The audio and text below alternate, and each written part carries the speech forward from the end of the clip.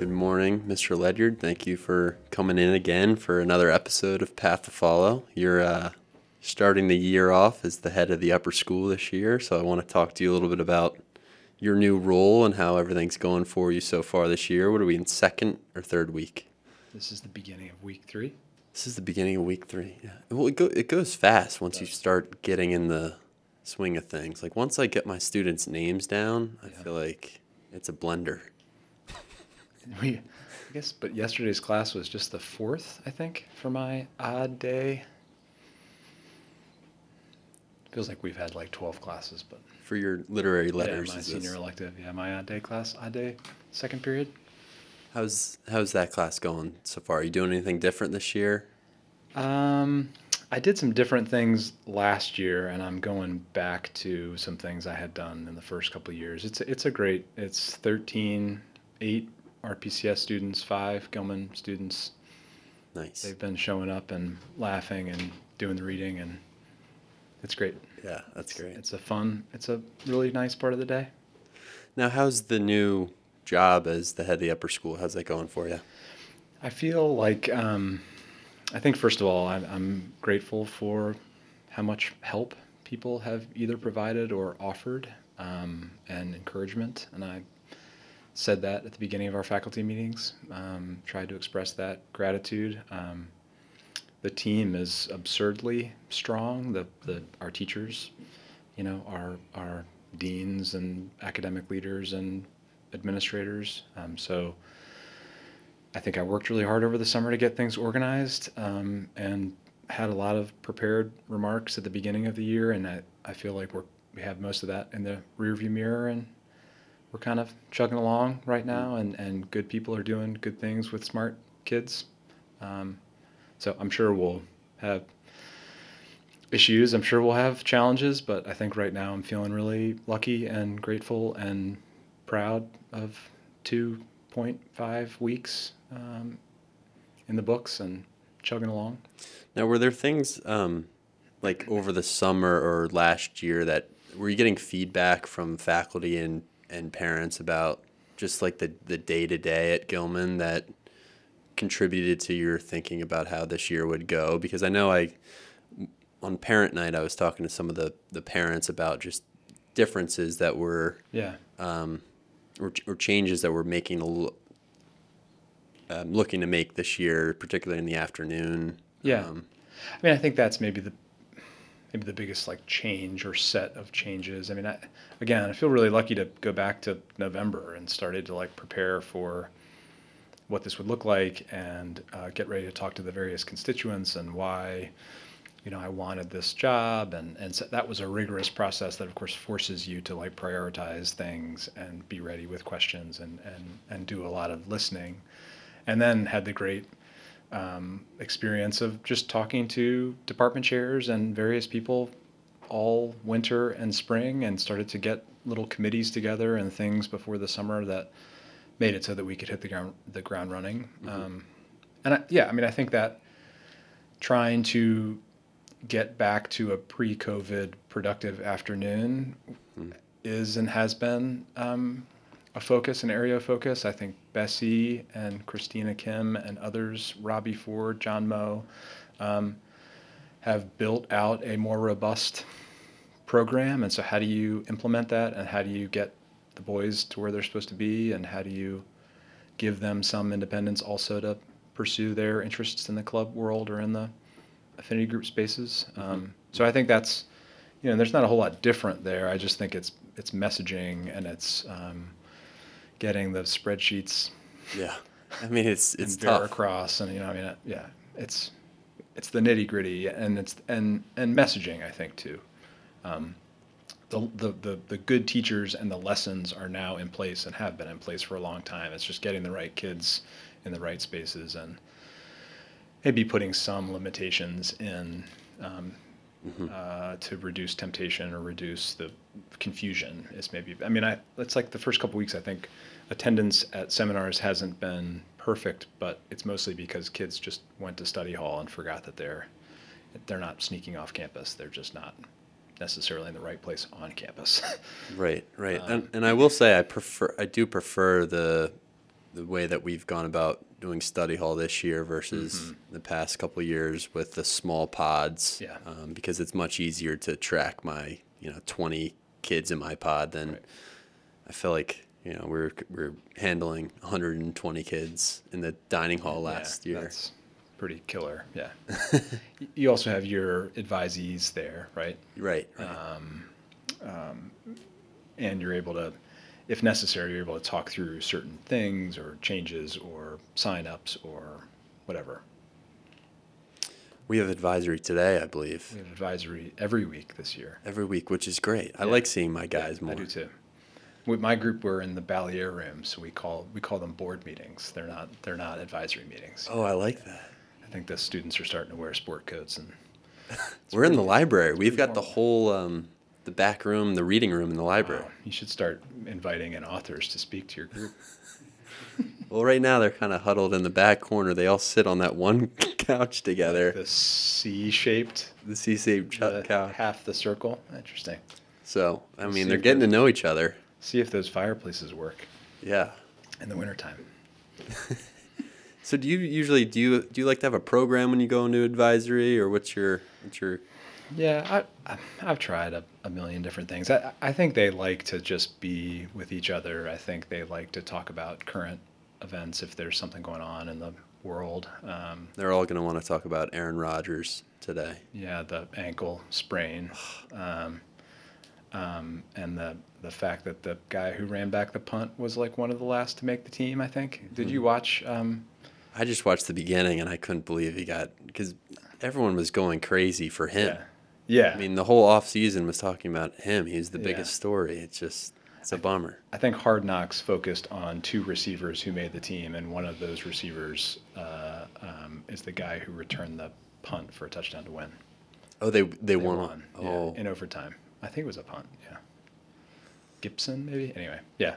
They'll want to talk about that, right? And what do you think of Aaron Rodgers? And I mean, he's a controversial dude. Yeah.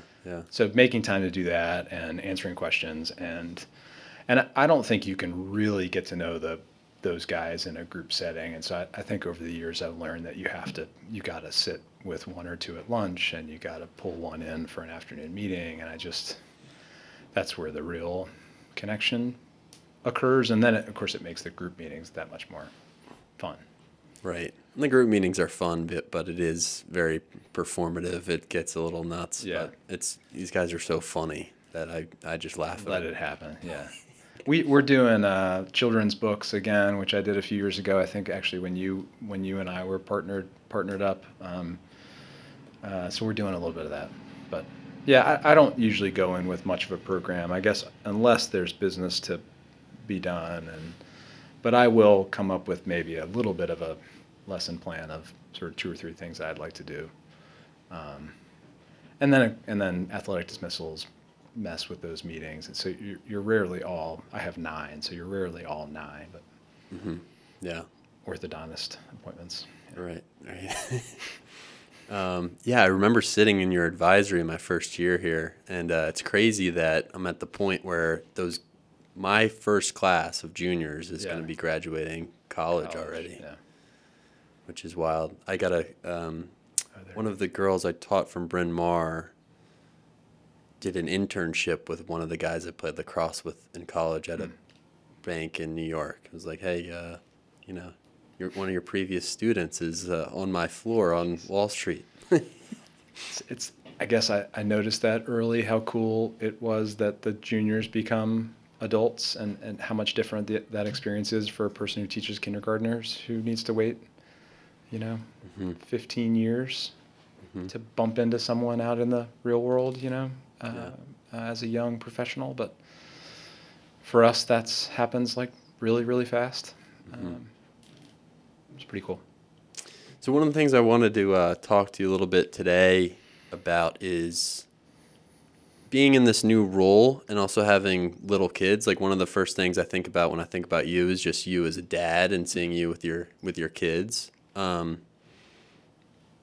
maybe just ask you about like what that's like, I guess, and maybe a lot more going on this year than in the past, and you've got a new, you're living in a new place, you're not on campus anymore, and maybe what that looks like, and what it's like being a dad, I guess, is my main question, because I think of Brian Ledyard, I think of Papa Ledyard.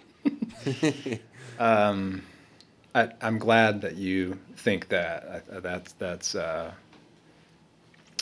I think that is a reflection of our connection, and I'm happy that that's the first thing that comes to mind for you, and it's obviously my top priority. And I would say it's maybe the hardest work that I do, and maybe I've complained too much in our interactions over the years, and that's why it comes.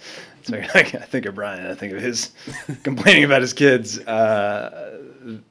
It's really hard work, and it's the most important work. And I think we're really lucky, to have lived on campus through COVID and had our commune down there, and we moved, but we're like a 8-minute longer walk. So our kids have a lot of independence. And they like to do the after school stuff. So part of an administrator's job is to be around and to be involved and to know what's going on. And luckily, I think I can, for the most part, bring Ben and Mason to those things. And if not, we've started to leave them home alone every once in a while, and they're doing better with that. And I think, and I lived this as a student with a parent on campus. I think for the most part, being a Gilman employee and a Gilman dad has worked pretty well together. I was close with L.J. Shapiro last year and his work with Mason, and Mason absolutely loved him, and getting time with LJ in the hallway helped me be a better dad at home. Little insights that he would share, and the same has been true for Ben. They're both really, really excited about their teachers this year, and so little interactions and getting a sense of how things are going has been terrific. So, and this is again where I think Stephanie Harris and Jeff Guline and others are basically like, Brian, if you can't make something, you just need to let us know. I think Rob kind of shielded me from that and just did everything, and I'm not going to be able to do that. I'm not going to be able to attend all of the evening events, or if something comes up with the kids, I'm going to have to do something with the kids. And so that's where I think Stephanie has been like, I can step into that, or so we're communicating, and so far things have worked out great, and if we get childcare, we get childcare, but it's helped me see, I think, what makes this place so special is that pre-K to 12, 1,100 kids on one tight-knit campus. You've got the prep 1 and first graders, or kindergarten and prep 1ers, like walking with the seniors at convocation. I'm not just witnessing that, I'm like experiencing that, and having Mason come home and tell me that he saw an older guy do something, right? Or Ben come home and say, I admire, or I look up to this. Whether they say that about you, they say that about Bryn Holmes and other adults, they also notice and appreciate. I don't know if I told you the story. Mason rode his bike over, I'm forgetting when this was, at some point in the last 2 or 3 weeks, and a crazy storm came in like a second. And so I jumped in the car to try to intercept him on his ride home, and didn't find him, and had left my phone in the kitchen. And I got back, I just went back home, and there were 3 missed calls. So I called that number, and it was a Gilman kid. And he's like, is this, Mason's dad? I was like, yes, it's Brian Ledyard. He's like, Mason's fine. He's playing basketball in the arena. And I drove back over, and he's shooting hoops with Tyler Marshall. Ray had grabbed his bike and dried it off and kept it in the cage. And it's just yeah, so, and Mason told me, he was like, it came in. He's like, I couldn't untie, the weather came in so fast. He's like, I couldn't untie my shoes. He's like, but this Gilman guy grabbed my bike, and this Gilman guy grabbed my football, and this Gilman guy grabbed my sneakers. And I could just see this, 5 kids, we have to help this 3rd grader who's overwhelmed. And that, that's pretty cool. Yeah. It's remarkable. Yeah. Being on campus, there are just so many people right around here who are just willing to help out. I think of you when my house, when when it was flooded. Yeah. I came back and the pipe burst. the Smythes who took me in Right. for a couple weeks at the beginning of last school year. The basement washer dryer. I mean, there's just endless advantages. Dryer from Nick Piccirzella. Yeah, I mean, yeah, I love, like, I joke with Cesare on the weekends here when there's nothing going on. It's like being on, it's being on an island basically. Yeah. I'm on the cruise ship. I'm Yeah. going to the gym. No one's in there. I'm using the washing machine. Right. Well, and right, there's like the boarding school benefit without the boarding school responsibilities. Yeah. So facility use and safety and inexpensive housing and Commute. without Friday night, check-ins and crazy boarding school responsibilities. Right. All right, that sounds good. So you've got your class going on. You've got upper school head. You've got being a dad. What else is on your mind at the beginning of the year? That's a good question. I'm trying to be a good partner, to Dana. I'm trying to be a good friend. I've got friends who, need support and love. I think I'm just trying to stay organized and, anticipate as best as I can, so that if something comes up that we didn't expect, we're ready for that too. Trying to communicate with teachers, and I'm really enjoying. I mean, I have a sophomore parent coffee on Thursday morning, and I've had some fun talking to parents and talking with Owen Daly and admissions enrollment events, and it's fun to tell the truth and like brag about this place and offer anecdotes about why it's a great place to raise kids and help boys become men of character and integrity. I mean, it's I'm living it, and I believe it, and I love it and appreciate it, and so that part, I guess, of being the head of the upper school has been really gratifying and exciting. I can't imagine like being a salesperson or something who doesn't actually believe in the product that they're selling. I mean, this is easy work in that way. Yeah, and I'm feeling lucky that I'm actually not coaching. Well, I don't know that I feel lucky. I'm not coaching the boys, so they're both doing athletic activities that I'm not involved in, which is kind of nice to sit on the sidelines. I'm not coaching Gilman football for the first time in a long time, and I'm eager to figure out what ways that I can get back into Gilman sports. I think I've taken on the reins of the intramural basketball Oh yeah? lead official. Oh, nice. Trying to fill the huge shoes of Mr. Hubeck. That sounds fun to me, the intramural basketball. I think it'll be fun and a great chance to meet a whole bunch of non-interscholastic athletes and get to call travels and get to ban the Euro step and stuff like that. I'm looking for some faculty pickup basketball Yeah. again. I think we got to do better with that faculty versus IM basketball game. Yeah. Man, that arena floor feels pretty big when there's only like 7 faculty members involved. Yeah, I should have been out there last year. I think we got to get that on the calendar early. So here's a question for you. If you had to choose your starting 5 amongst Gilman faculty, who would be on there? Laura Soden. Or Sutton for sure. I think, Matt Z, I don't know what role he plays in the starting 5, but he always manages to put 25 points on the board.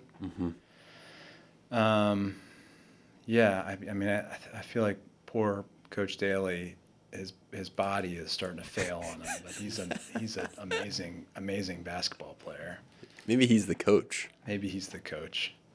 I feel like you probably want to have the head of school on there to get up and down and shoot a 3-pointer and maybe throw a behind the back bounce pass.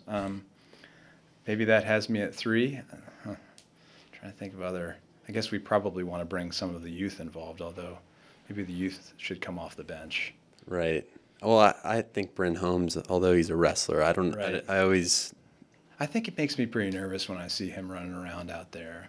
I just worry about the safety of other people around him. But he always hits like a half-court shot. Right. Behind He his closes back. his eyes. Yeah. but you can't dribble with two hands. So there's just, there's things about basketball that in some ways get in the way for Bryn. I feel like Ned Emla gets good rebounds. Russell Wren's inside game is pretty astonishing. Ned Emla definitely boxes out. Yeah, but Russell brings the left-handed, sort of mature finishing ability. Notice I didn't say old man. I'm sure I'm missing somebody. I think this is a good question for our community Going forward. Yeah. And then I guess Matt, I'm trying to think of our basketball coaches, like Will and Matt Baum haven't really, and Adam Braverman, some of these basketball coach people I imagine has some skill that we haven't yet tapped or witnessed. So, pretty talented team.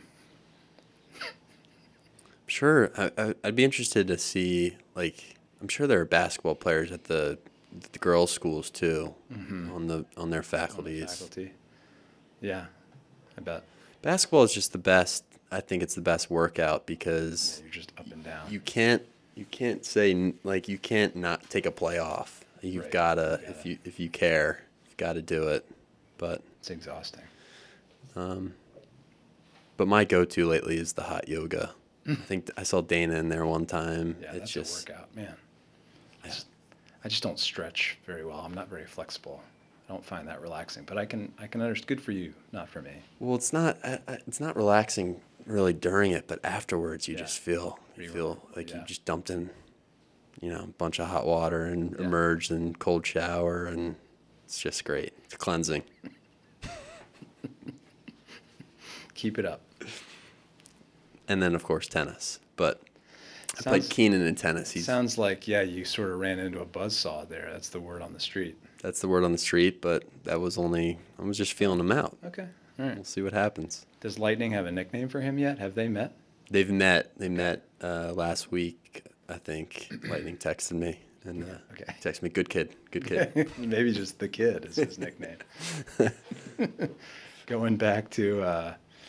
I guess that's like a Pat Conroy. Is that maybe Prince of Tides? Have you read Prince of Tides? I have not. I think the coach calls himself the kid. Anyway, let's not go down there because neither of us remembers. All right. Well, let's get to the books. You brought a couple books in today. Yeah. All right. So I read some books this summer. We the last time we spoke, we were trying to think about summer reading recommendations, and I was woefully ill-prepared, but I read 2 Hernan Diaz novels. Have you heard of this guy? I have, but I have not read. So Trust, the book is called Trust, won the Pulitzer. He's a professor at Columbia, I think born in Argentina, or spent most of his life in Argentina, although lived in Sweden maybe for a little while too. I wrote this down. The Washington Post describes Trust as an elegant, irresistible puzzle, and I feel like that's like a perfect description. It's a really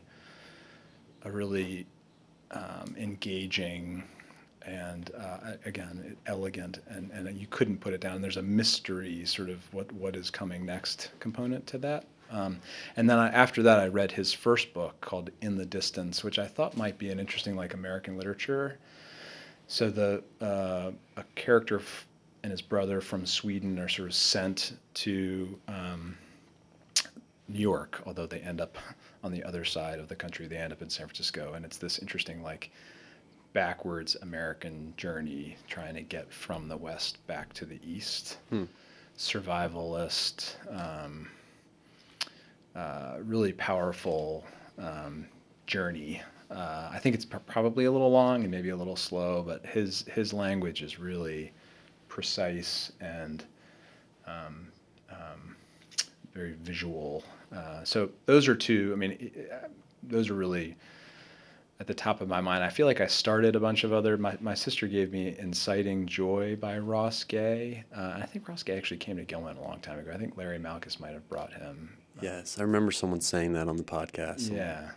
It's a beautiful book that I'm enjoying. I read The Art of Gathering, which we had that section for our faculty meeting, Priya Parker. I just started, Irini Malfa recommended Take Back the Game by Linda Flanagan. Irini is the head of school at St. Paul's for Girls. Her son is my advisee. It's just about the craziness of youth sports. I mean, an opening line that Ben and I are both reading it, that the youth sports industry in 2019 was valued at like $19 billion, a little bit more than NFL's value. Like Really? the youth sports industry is this like huge, I don't even know what word to put on it. Oh, wow. But just all the things, many of the things that you and I have talked about, sports specialization, for-profit sports, back injuries, stress, just the world, or the ever-changing and evolving, and I would say sort of toxic world around youth sports that works its way up to high school and college. So I just started that. I sort of wish I had picked it up 2 weeks ago so we could talk about it.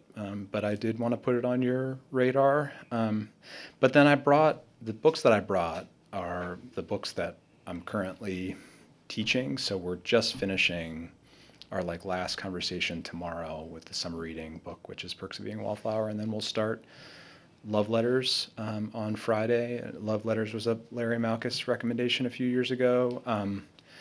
And I guess I don't know that these are like favorite books of mine, but there's something about what you're currently teaching as being like the thing that's most important from like a literary standpoint. And when you get as old as I am, if you've taught a book more than once, in some cases like Gatsby, 16 times, it's pretty amazing to see it through 16 different sets of eyes in your current classroom, and like read it again that way and experience it again that way, and just reinforces a lot of what I think you and I talked about when we taught together around the absurdity of the website that says this book is about these 5 words, when in fact this book can be about 20 different things times the 20 times that you've, taught it. So the last time we got together, I brought Sing Unburied Sing, and it was just so amazing the way that I was experiencing that novel for like the 5th time through the eyes of 17 incredibly intelligent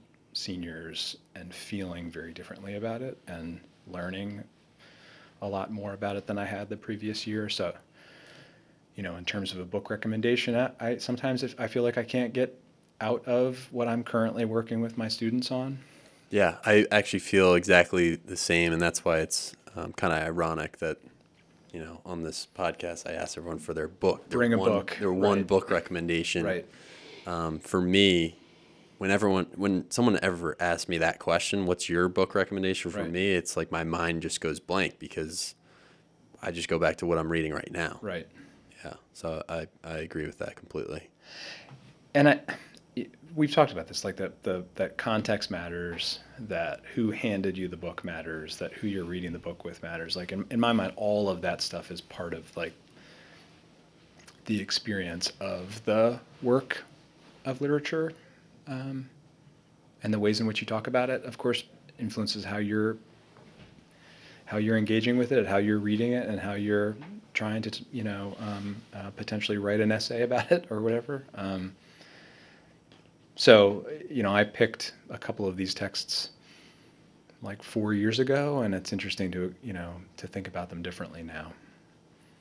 So here's a question for you. So I know Ben is like a really big reader. He loves reading. He is. Like all the time. Mm-hmm. For you, were you always that way, or was there like one book that really triggered? Was there a trigger that, I really love this book, or I love reading? Like for me, it was actually the Scarlet Letter when I was I always loved reading, but the Scarlet Letter in 10th grade was like, wow, this is really cool. And I think the way that it was taught with me by Miss Nordsick, who was actually on the podcast episode, she was great. And, I remember my friend Hirsch, who just hated it and would do the Spark Notes and would do better on the quizzes than I would do. And I read it like religiously the night before and loved it. Just couldn't remember. I don't know. Was there something like that for you? Or? Yeah, I think I had some teachers that I connected with, and so read more carefully in those classes and paid closer attention. And the same was true in undergrad. I think I'm a pretty slow reader. I think I still am, and it's interesting. I'm seeing some of this in my younger son Mason, and so there's a patience, or there's a noticeable impatience with the reading process, and that was me. It's sort of not as much me now, but I was in some ways too impatient to really become a reader as a younger person. I mean, I think, that joke, read it, I haven't even taught it. I mean, when I started teaching English was when I really, I think, became a reader.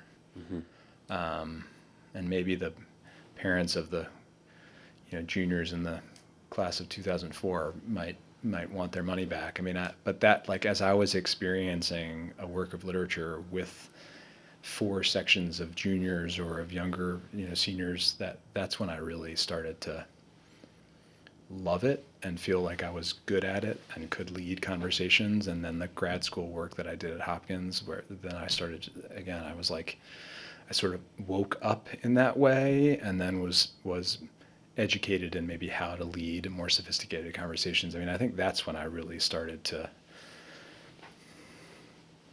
feel like I was a reader, and like it was exciting to me. And again, I mean, I read part of my college rec letter I read at 9th grade orientation a couple weeks ago. And the second paragraph is, the person that wrote the rec letter had taught me as a 9th grader. And the second paragraph is about me as a 9th grader. And it's like an up and comer, and didn't quite have his academic sea legs, and approached his homework as like a chore, and didn't really. And so that's from like a maturation perspective, that's where I was. I think some of that I started to dig a little deeper as I got older, but really in my early 20s, as I was standing in front of 16 smart kids being asked to lead a discussion on Hamlet. I remember working with my dad. In those days, Hamlet was the first text. And I had been told in the middle of a JV football practice that I wasn't going to do 9th grade, I was going to do 11th grade. And so I called my dad in. I think my dad actually even came to Baltimore for a couple of those conversations, thank goodness.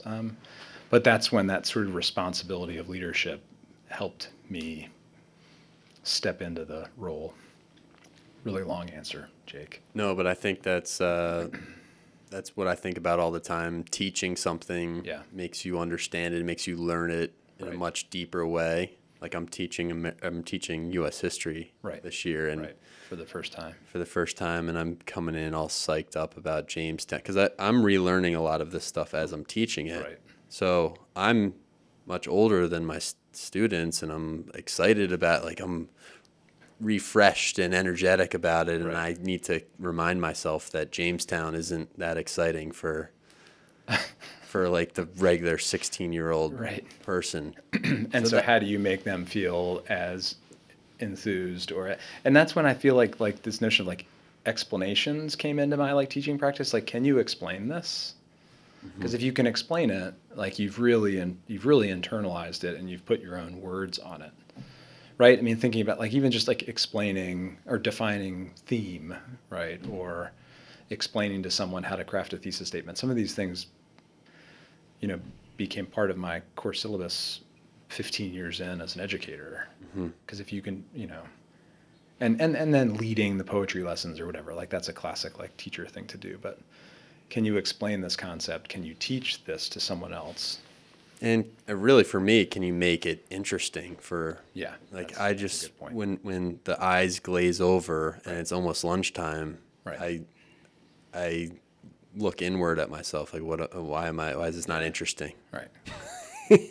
Well, and I guess that's a lesson in humility, I think, right?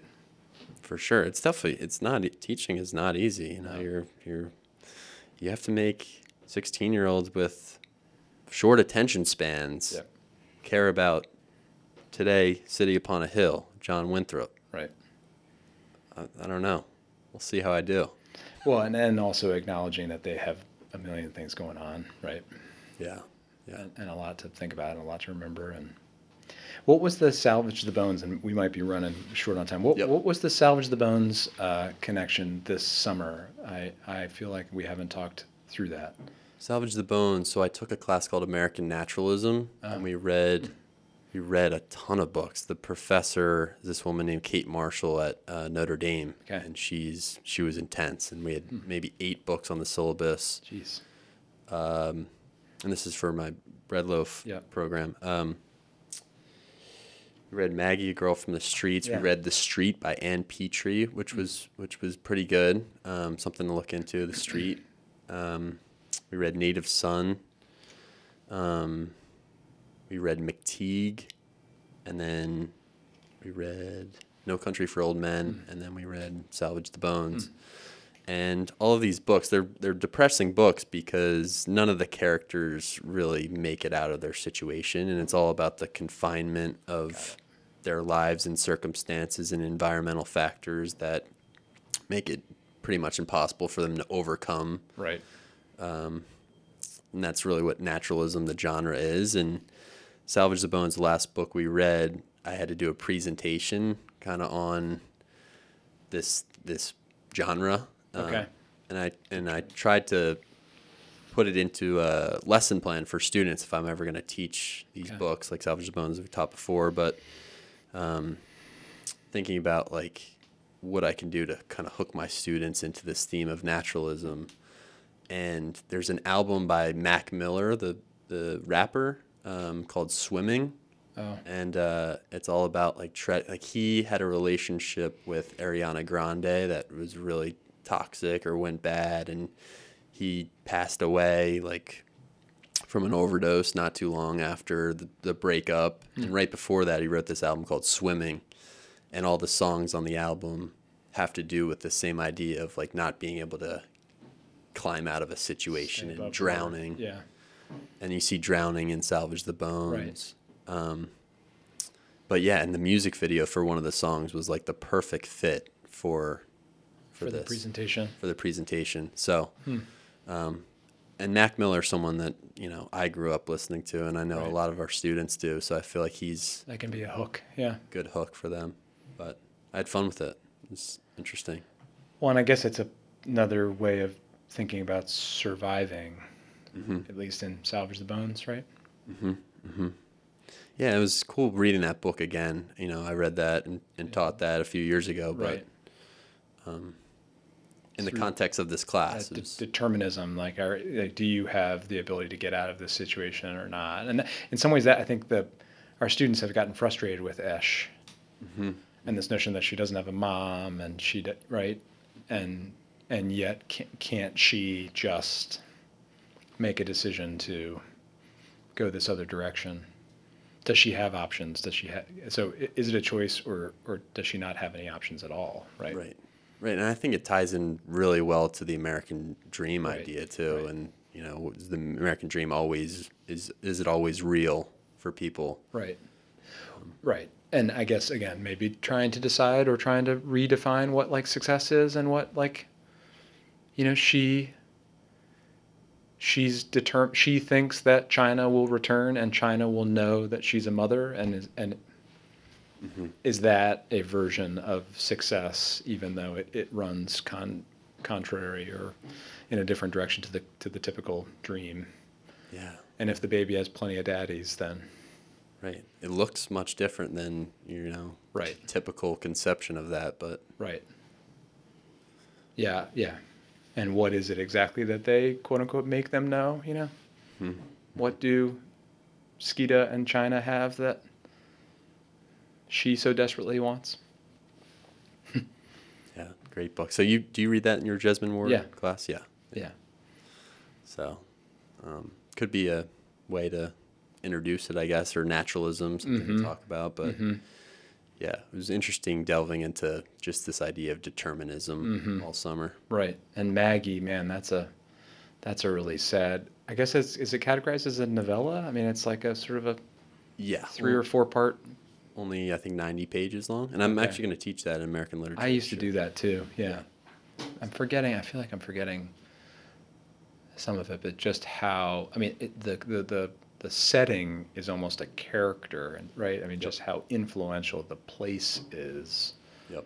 I feel like Jamie Spraggins helped me with that a long time ago, and we looked at, is it Jacob Riis, How the Other Half Lives? Mm-hmm. The photographs of the tenements. I think that's the right word. Yep. Yep. Yeah, Maggie. Yeah.